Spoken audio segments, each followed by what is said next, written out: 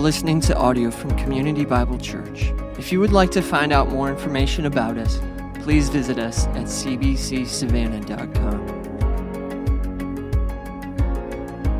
Thanks. You guys can have a seat. Again, just to reiterate, please register for next Sunday. We will be introducing the two candidates for elder at our family meeting next Sunday night for you to see them and to, as per our bylaws, you have to affirm, the members of our CBC has to affirm any potential governing elders, and so that will be presented to you on next Sunday night. So it's an important time for us to gather, and then we'll have some food together. Go ahead and turn to Matthew. I don't know why my Bible's open to Matthew. That was last year. Hebrews chapter 5. Hebrews chapter 5. If you're a guest this morning, we've been working through Hebrews, and you came on a doozy. This is one of the most challenging passages in all the Bible, and so you'll get to hear it this morning. And it's a heavy passage, but it's one that God, the Holy Spirit, has put there for us. So I've told you before that I love cereal. I'm a cereal guy. There's nothing like, especially when you have kids, when you say, it's cereal for dinner tonight, and it's like, clean up, and it's very easy, cereal for dinner. But here's the thing about cereal. You cannot live on cereal. I know some of you are thinking, yes, you can, because I eat kashi. I'm not talking about those kind of cereals, like grape nuts. It says neither grape nor nuts. I'm talking about the cereal that we all love. The cereals that all have two names, an adjective and a noun. Frosted Flakes, Cap'n Crunch, Fruit Loops, right? These are God's gift to man and children, but you can't live on them because you cannot survive on 65 added sugars, on high fructose corn syrup, on BHA and BHT, and all these other things that are in these. You will not be healthy. You will not grow.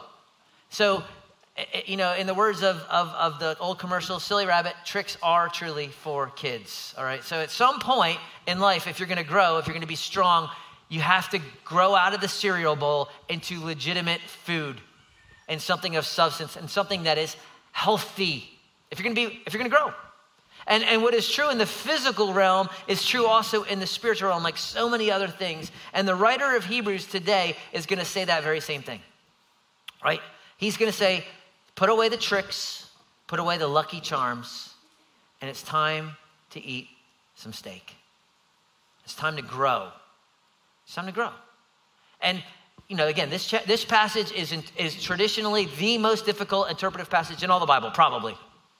Right? It probably is. And some of you are going to be like, I disagree. It doesn't really matter because the main idea of this passage is not what happens in chapter 6, verses 4 through 8. I mean, we can debate that all day long. I got a book here. If you want to read it, if you want to fall asleep in less than 20 minutes, here is your book. I've read most of it in preparation for this sermon.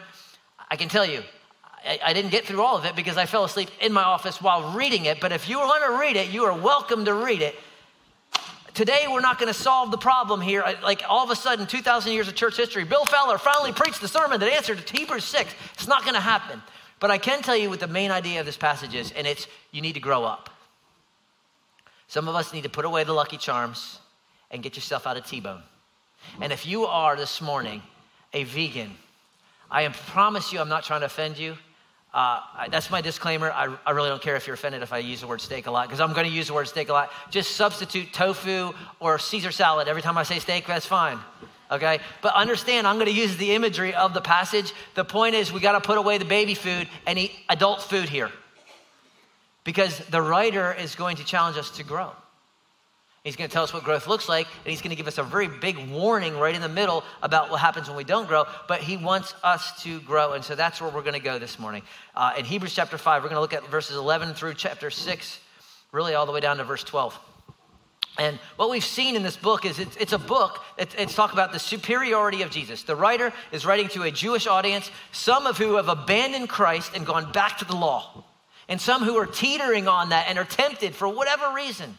And he is writing to say, no, don't go back. Why would you go back to the lesser when you have the greater? Jesus is better than angels. He's better than Moses. He's better than Aaron. He's better than the temple. He's better than the old covenant. He's better.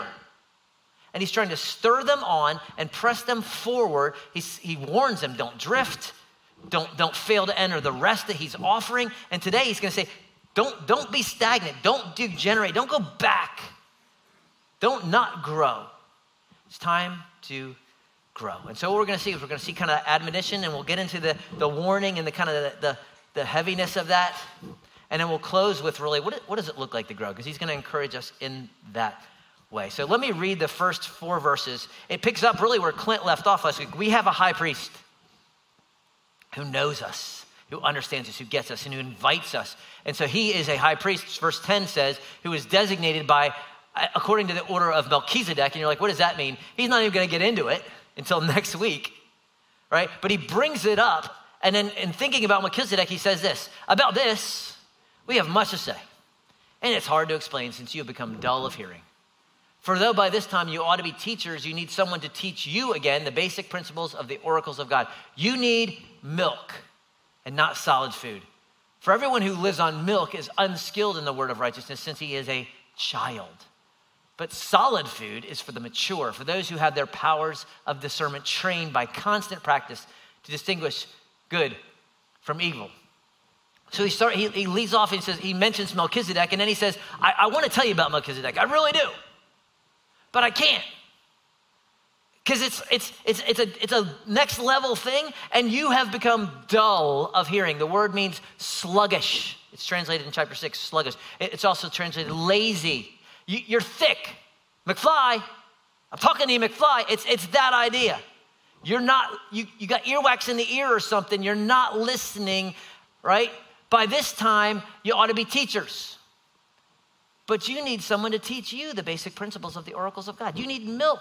You're on tricks, and tricks are for kids. And you need a T-bone. Everyone who lives on milk is unskilled in the word of righteousness since he's a child. The idea is this. Okay, most of us, we're old enough now, we can sing the ABC song. A, B, C, D, E, F, G, H, I, J, K, L, M, N, O, P. Right? And at the end, we know the song. We should be teaching the song to the 3-year-olds, right? That's what we do. But what he's saying is, y'all are a bunch of 30-year-olds, and I'm having to teach you the ABC song again. That's weird. You should be teaching the song, not being taught the song. You should go out to eat after church today, and you should not need high chairs for your teenagers. Can you imagine you walk into the restaurant, you see someone from church, and the grandpa in his jacket over there, he's got a bottle in his mouth, and he's sitting in the high chair with a little bib, and you're like, that's weird. Yes. You should be ordering the barbecue or the club sandwich, not a whole milk in a bottle, in a sippy cup. It's a weird image. He said, that's what's going on in this church. You ought to be teaching by now. You ought to be grown up, and you're babies. You're eating Lucky Charms. You can't handle it. You're unskilled. You're noobs. You're newbies. Right? You ought to be able to teach. And that doesn't mean you have to be a teacher of a class. That's not the idea. But the point is this. There comes a point in your Christianity that you should be able to sit around a kitchen table and pull out a napkin and write a few verses down that say, hey, this is how we know Jesus is God. Boom, boom, boom, boom, boom. John 1.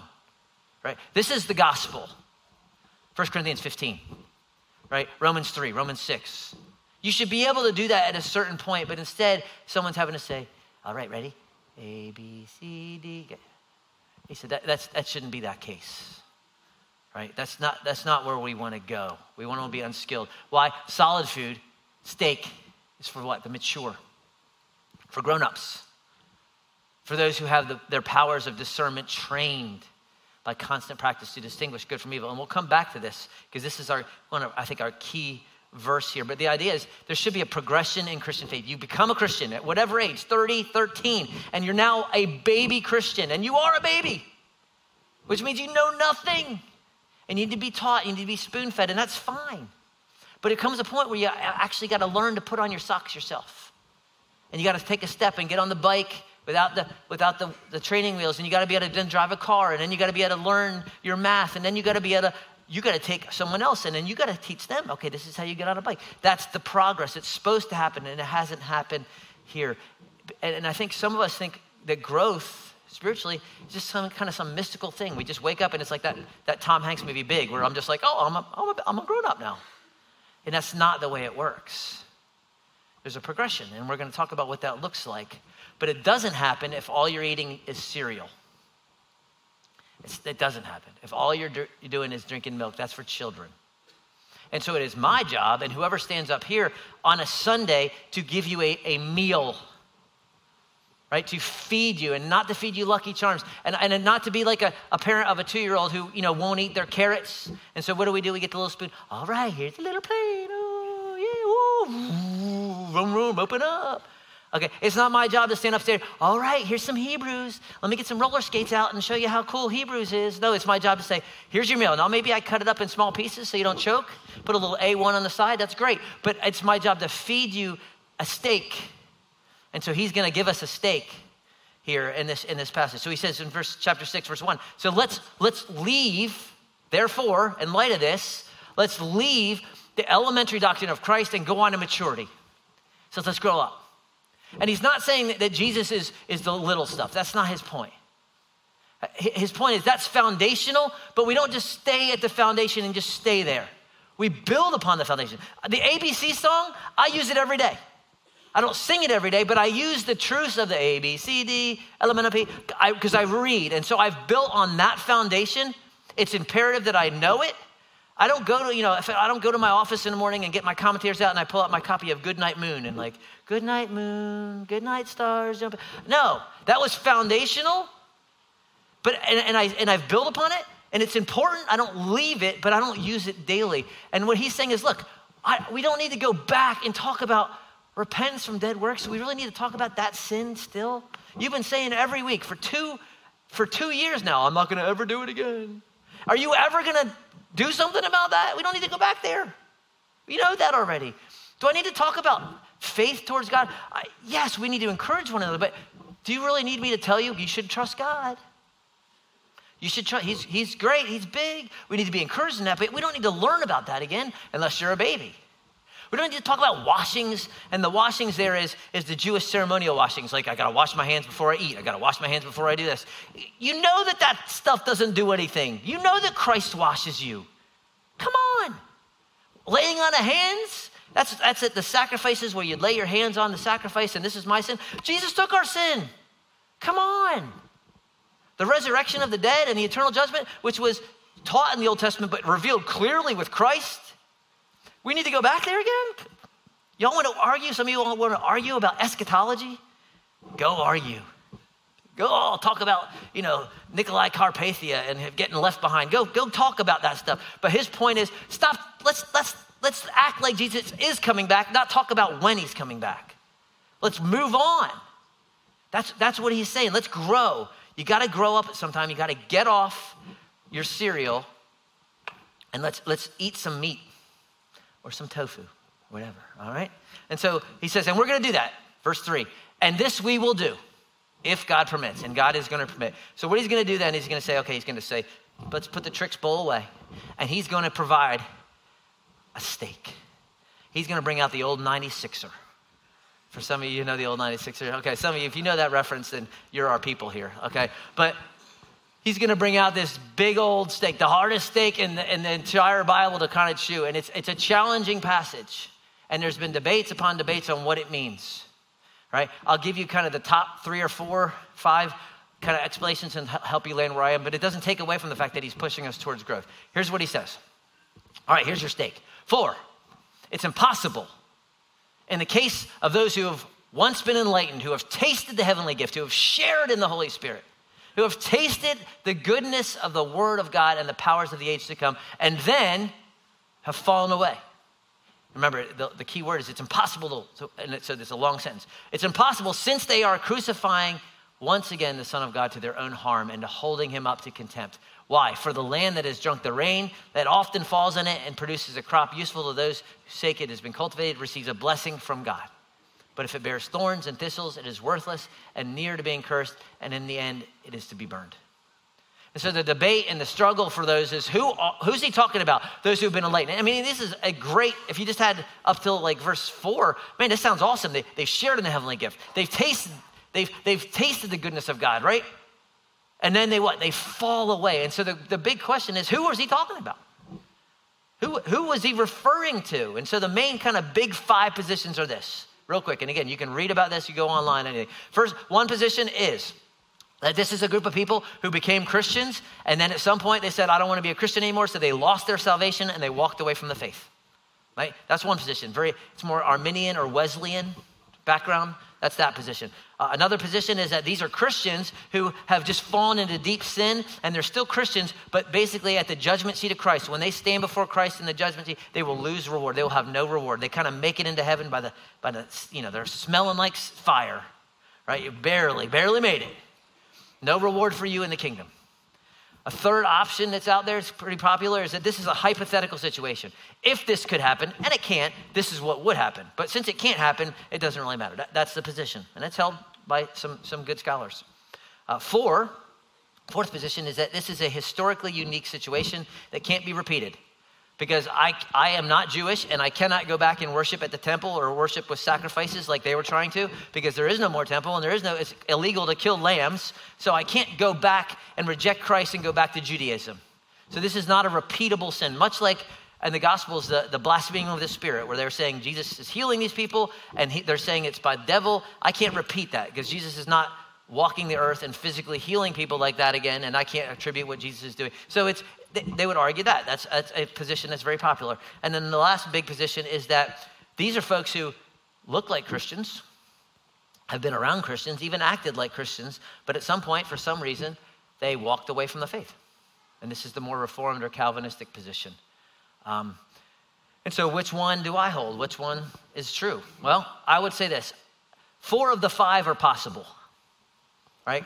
Could be 4 of the 5. The reason I say 4 is because whenever you come to a challenging passage, here's the main thing you need to remember is always interpret what is difficult in light of what is clear, right? So if you have 1,000 verses that say this and then you have one that seem to say something else, I'm going to interpret this in light of this. It can't be talking about this because the Bible doesn't contradict itself, because it is possible for God to lie.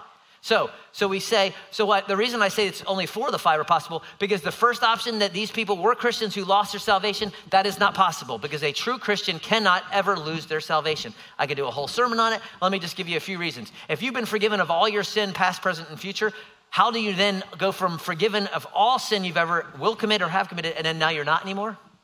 That implies that the atonement of Jesus is not sufficient for any future sin of yours. If there's something you could do to lose your salvation, that means there's something you could do to gain your salvation, right? So Ephesians 1, when you are born again, you are regenerated, you are sealed with the Holy Spirit of God. You think you're strong enough to break the seal of the Holy Spirit on your life? Jesus says, no one is able to snatch my people out of my hand. The Father who is greater than I, no one is able to snatch you out of him. You're going to snatch yourself out of Jesus and the Father's hand. Are you that strong? You ain't that strong. Right? Not to mention, how do you become born again and then unborn again? How do you have a new heart and become an old heart? It's impossible. Your name was written in the Lamb's Book of Life before the foundation of the world. Is there an angel that's in charge of erasing names once people, John's out now, get him out. Okay, so the plethora of scripture. So it can't be that these were Christians who lost their salvation. Could it be that these are Christians who lose reward? Possible. Because there are Christians that will lose reward because of unfaithfulness. But I think the language of this text of being burned and cursed is a little strong. That's never used of the people of God. So I don't think we're talking about Christians here. Could it be hypothetical? Possibly, but really a hypothetical warning is not really much of a warning. I mean, if you tell me, Bill, if you ever dunk a basketball, be sure to land with your knees bent. That's a great warning, and it means nothing, because I will never in my life dunk a basketball. It's a hypothetical warning, unless it's a 6-foot goal. Yeah, you know what I mean? I don't need to worry about bending my knees. It's not going to happen. So why a hypothetical argument if it's not possible?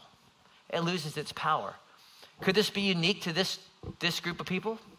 Possibly, but that's just not a great hermeneutic for. There's a lot of things that are unique for this group of people that aren't for us. But he's used Israel in the wilderness as an application for us. I'm not in the wilderness. I'm not crossing a Jordan. I'm not going into a promised land. So it's not how we typically interpret the passage. I think the best option is that these group of people, whoever they were in church, around Christians, acted like a Christian, went to small group, served, went on a missions trip, walked an aisle, got baptized, had their own Bible with their name on it. And at some point, for some reason, whatever, they walked away. And it wasn't just they fell into sin. It wasn't just, they messed up.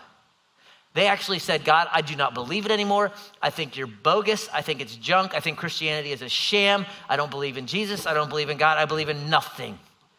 It's a complete stiff arm to God. That is who they were in the church, and now they are no longer in the church.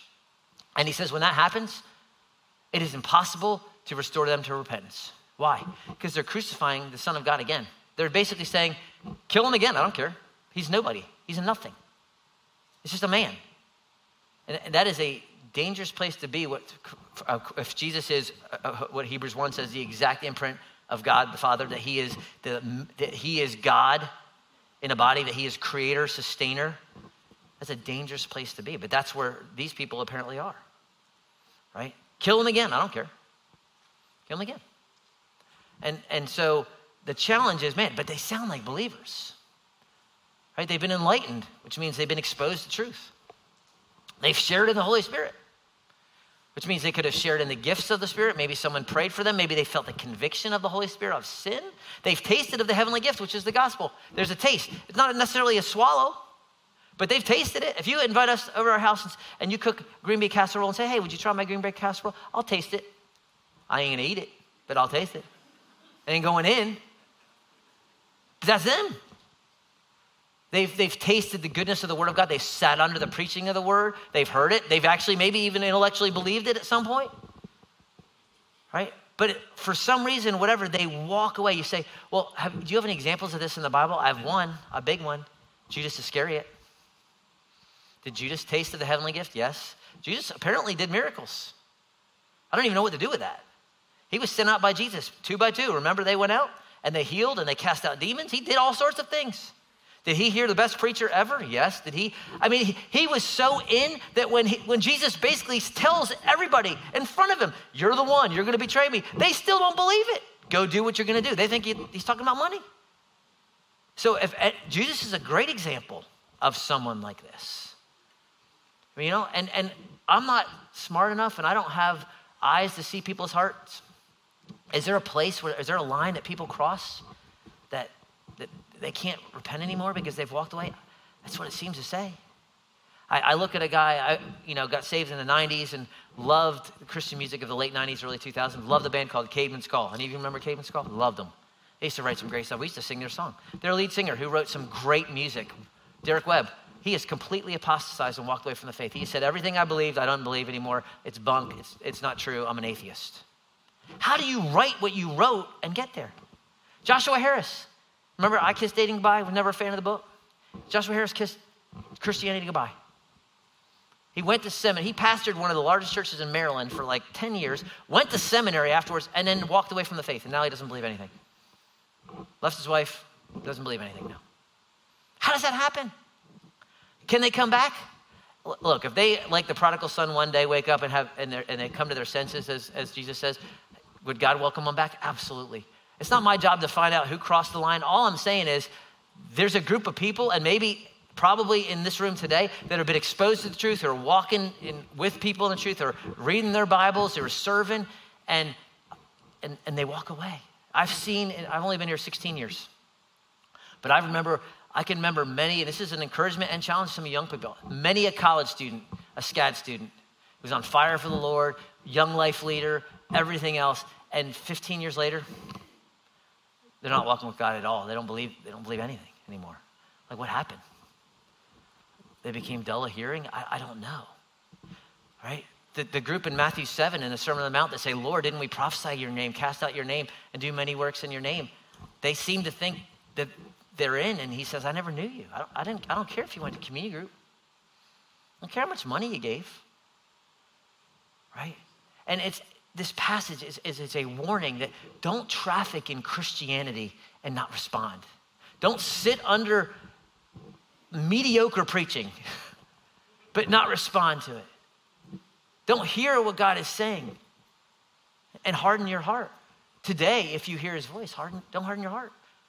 That's what he's been saying, right? Don't be sluggish. Don't be lazy.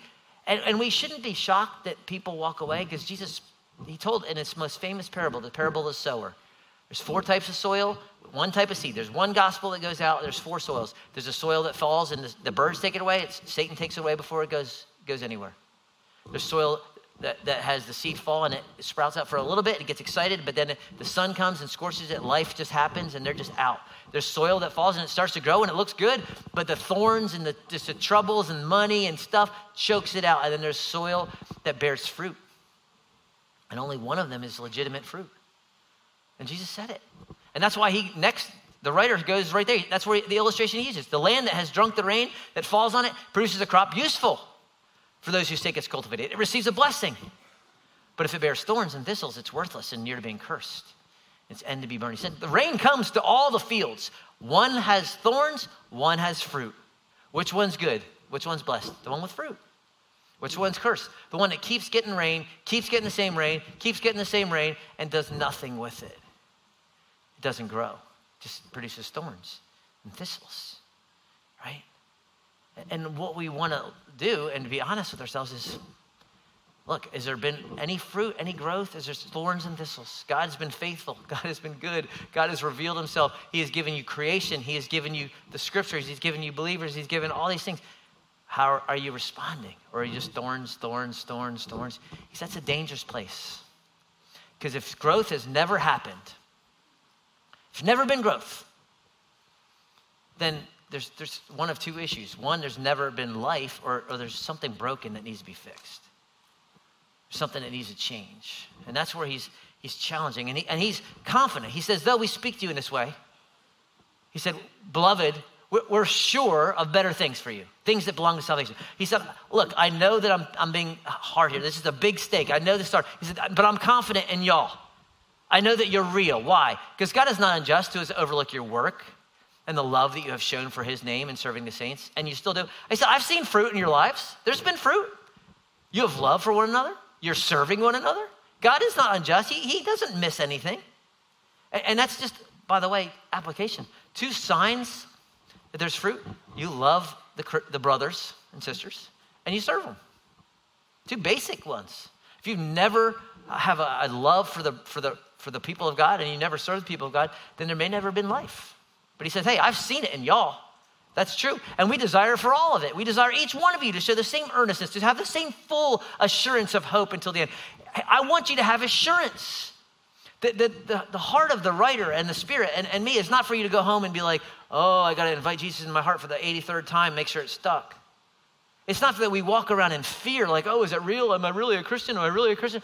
The heart is assurance. God wants you to be assured. 1 John is a book about assurance that these things I have written to you who believe in the name of the Son of God, that you may know you have right now eternal life. God is for assurance, right? So he says, I want you to be assured. I want you to know. I want you to bear fruit. I want you to grow. I want you to be imitators of those who through faith and patience inherit the promises. You're like, I don't know what to do. Then grab someone that's more mature and say, teach me. Give me a steak. I'm sick of the tricks, right? Give me a steak. So that's the heart of the writer. He's not trying to be mean. He's saying, you have a high priest who has invited you into the holy place. Come on, let's grow. Let's get off the Lucky Charms. They're fine once in a while, but we need the old 96er. You need a pork chop. You need a Caesar salad. There you go. But you need some sustenance. And so the question for us is this, and this is where I want to land. So what does growth look like? How do we grow? What does maturity look like for this writer? And we could go, to the Gospels, the book of Acts. Let me show what he says, right? You go back to verse 14. Solid food is for who? It's for the mature. Who are the mature? Those who have their powers of discernment trained. Trained to do what? Distinguish good from evil. See, a baby doesn't know good from evil, right? If a baby's crawling on the ground and they see something, they will pick it up and do what? No. It doesn't matter what it is. It could be a penny, a stick, dog doo-doo. It doesn't matter. They'll just grab it and put it in their mouth. Why? Because they're inexperienced. They don't know good from evil. They'll put their finger in the socket. They'll be at the top of the stairs looking down and be like, this looks fun. I'm going down. And they will go down. They don't know. That's why they need you to care for them and protect them and train them. But that's what maturity is. Distinguishing good from evil. How does that happen? He says, your discernment is trained, how? Through constant practice. It's practice, right? That's how we get good at things. That's how we learn things, right? Practice. And so here's kind of the equation I've created, hopefully to just kind of, this will stick for you. I'm bringing you back to like high school math or high school chemistry or high school physics, all right? I got the chalkboard out. Here we go. Here's your equation. Christian maturity. 3 things. right? There's a T, there's a D, there's a P. And please, just if you're a physics teacher, chemistry teacher, don't come up and tell me I should have squared something or put it in parentheses. I don't care. This is for like the simple people here, right? Okay, so we need 3 facets of maturity. You need a T, a D, and a P. What's a T? T is time. D is diet. And P is practice. All things from this. Now you need all 3. You can't just have 1, you can't have 2. You can't just have time. It can't just be maturity equals time. Why? He says, by this time y'all should be, but you're not. So we know it's not just time. And it can't be just practice, because if you don't have the diet and the information to practice, then you don't know what you're supposed to do. If you're a newbie, you're like, I don't know, should I go down the stairs or not? Should I put my finger in the sock or not? So you need some diet, you need some information, right? And you need just time to practice doing things and get better, right? So let's talk about time. Time is the one thing that's flexible here, because you can be a Christian for 2-3 years and be very mature. You can be a Christian for 30 years and be very immature. The difference is how do you deal with diet and how you deal with practice. But here's what I would say. Some of you are brand new Christians, and it's okay to be brand new and not know anything, right? But some of you have been Christians for 10, 15, 20 years, and you haven't grown up at all. And the encouragement is this: that's ultimately on you. It's on you. Because the disciples were Christians for like 3 years. They were with Jesus for 3 years. Paul gets saved, goes away for 2 years, and comes back. He's the Apostle Paul. Time was not the issue there. The early church, they would go to a church town, they'd be there for a year, they'd appoint elders. These guys have been Christians for 6 months, 8 months, and they're now leading the church. Time was, it just needs to be some time, but if you've been a believer for 15 years and you're still singing the ABC song, then that's kind of on you, because we have resources galore that they never had. They didn't even have New Testament. They didn't have a Bible. They didn't have a copy of the Old Testament. The synagogue might. They might have one letter. And so that's on us.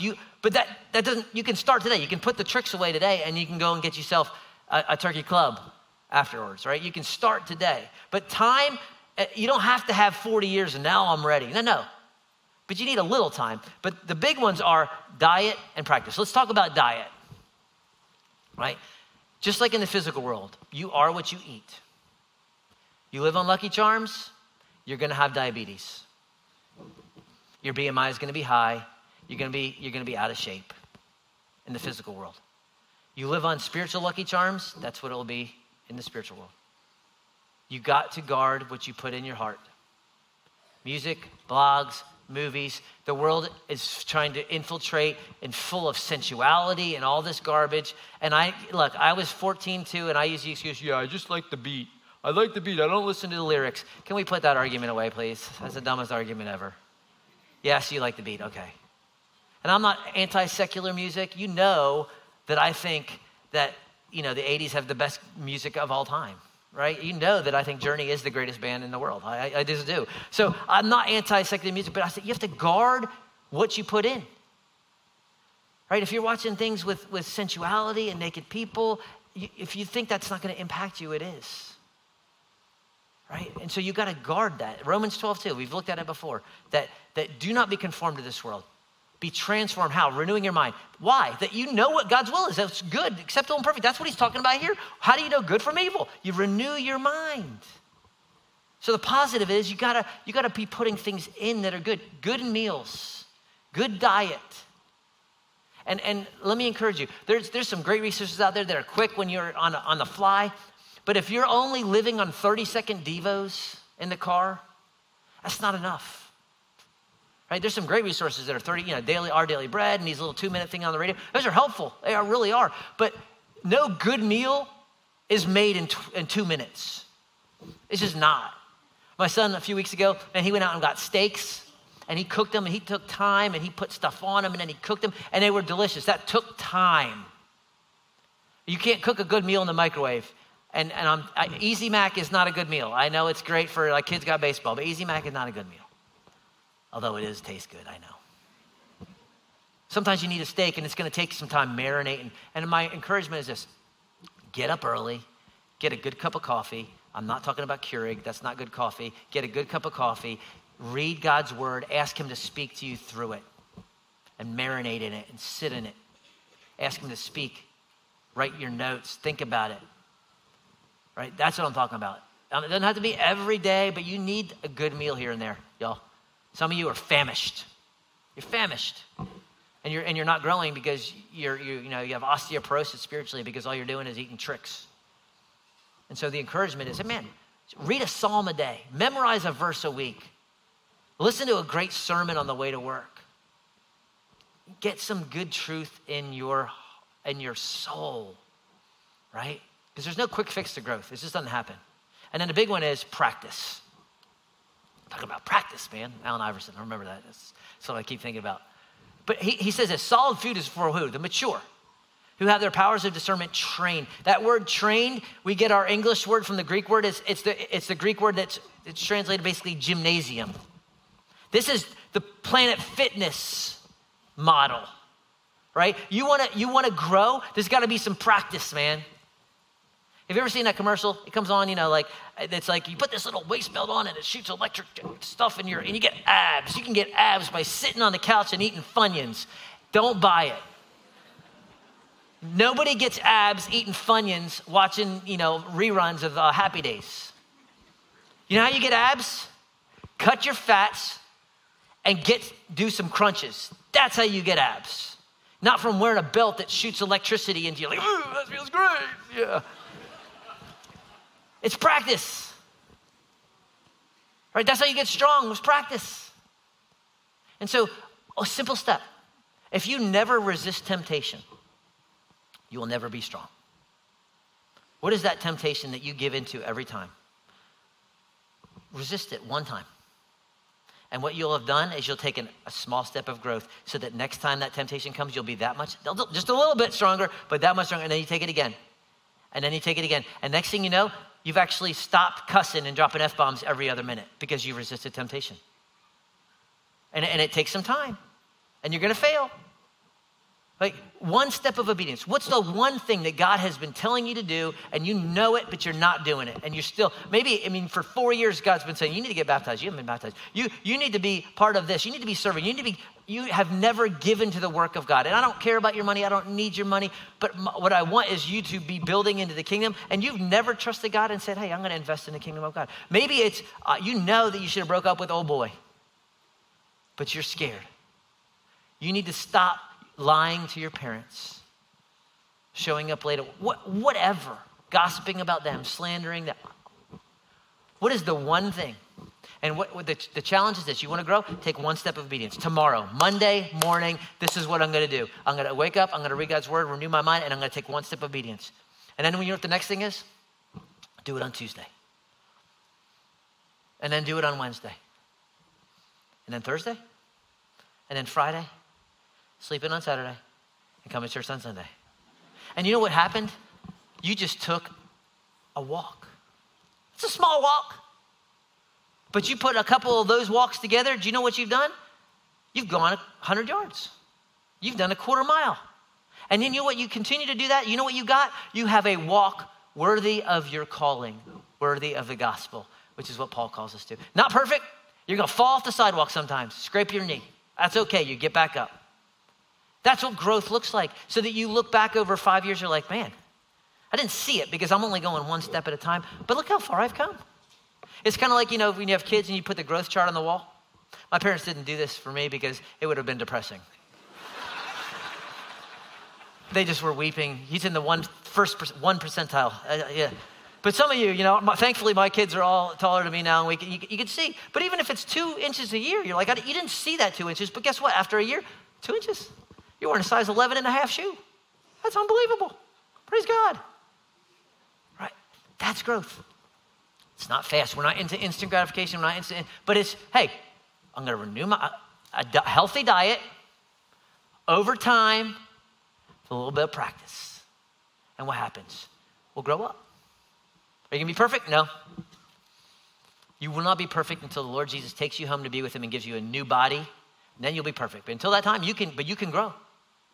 And if you're like, I don't know what to do, then you grab someone, chapter 6, verse 11, and imitate them. This is the kind of guy I want to be. This is the kind of gal I want to be. Show me what it looks like. And that's what we do. But the challenge, just listen to my heart here. I don't even know if you're going to understand chapter 4 through verses 4 through 8. I don't ultimately care. But what I want is this. I don't want any of us to be deceived thinking I go to CBC. I sit under the word. I've been baptized. and to think, I'm fine. I want us to look back and say, we've grown. That's it. How much? That's between you and God. But I want us to grow. I don't want us to be deceived. I definitely don't want us to be whatever 4 through 8 is. I don't want us to be that, right? And so we don't want to have get enough Christianity that's like an immunization where it gets me enough of the disease that I don't actually catch the real thing. And so just be honest. That's what we do. Let's be honest and look back and let's grow together. Not perfectly, but let's be able to say, yeah, I was this, now I'm this. That's what God wants. He wants us to bear fruit. He's given us the rain. Now he wants us to bear fruit. And if you got challenges with that and you're like, I haven't grown in 5 years. Hey, that's a lot of us. Today, start. Let's put away the tricks. Let's pick up the steak knife or the salad fork, whatever you want. Let me pray and we'll sing. Father, I pray that wherever we're at, each one of us, and there's nothing, we read it in chapter 4, there's nothing that's hidden from you, that there's nothing that you do not know. Wherever we're at, that we would respond. We are saved by grace through faith. It is a gift of God. It is not a result of works, so that no one can boast. We believe that full-heartedly, but we also know that you say next that we are created in Christ Jesus for good works, that we would walk in them. So let us embrace and celebrate the foundational truths, the doctrines of Christ, of what he has done. And then let's build upon it and imitate you and follow you. And we trust that you will bear fruit in our lives. And if we haven't been bearing fruit, Lord, that today would be the day that we start. And that we be honest with ourselves. Pray in Christ's name.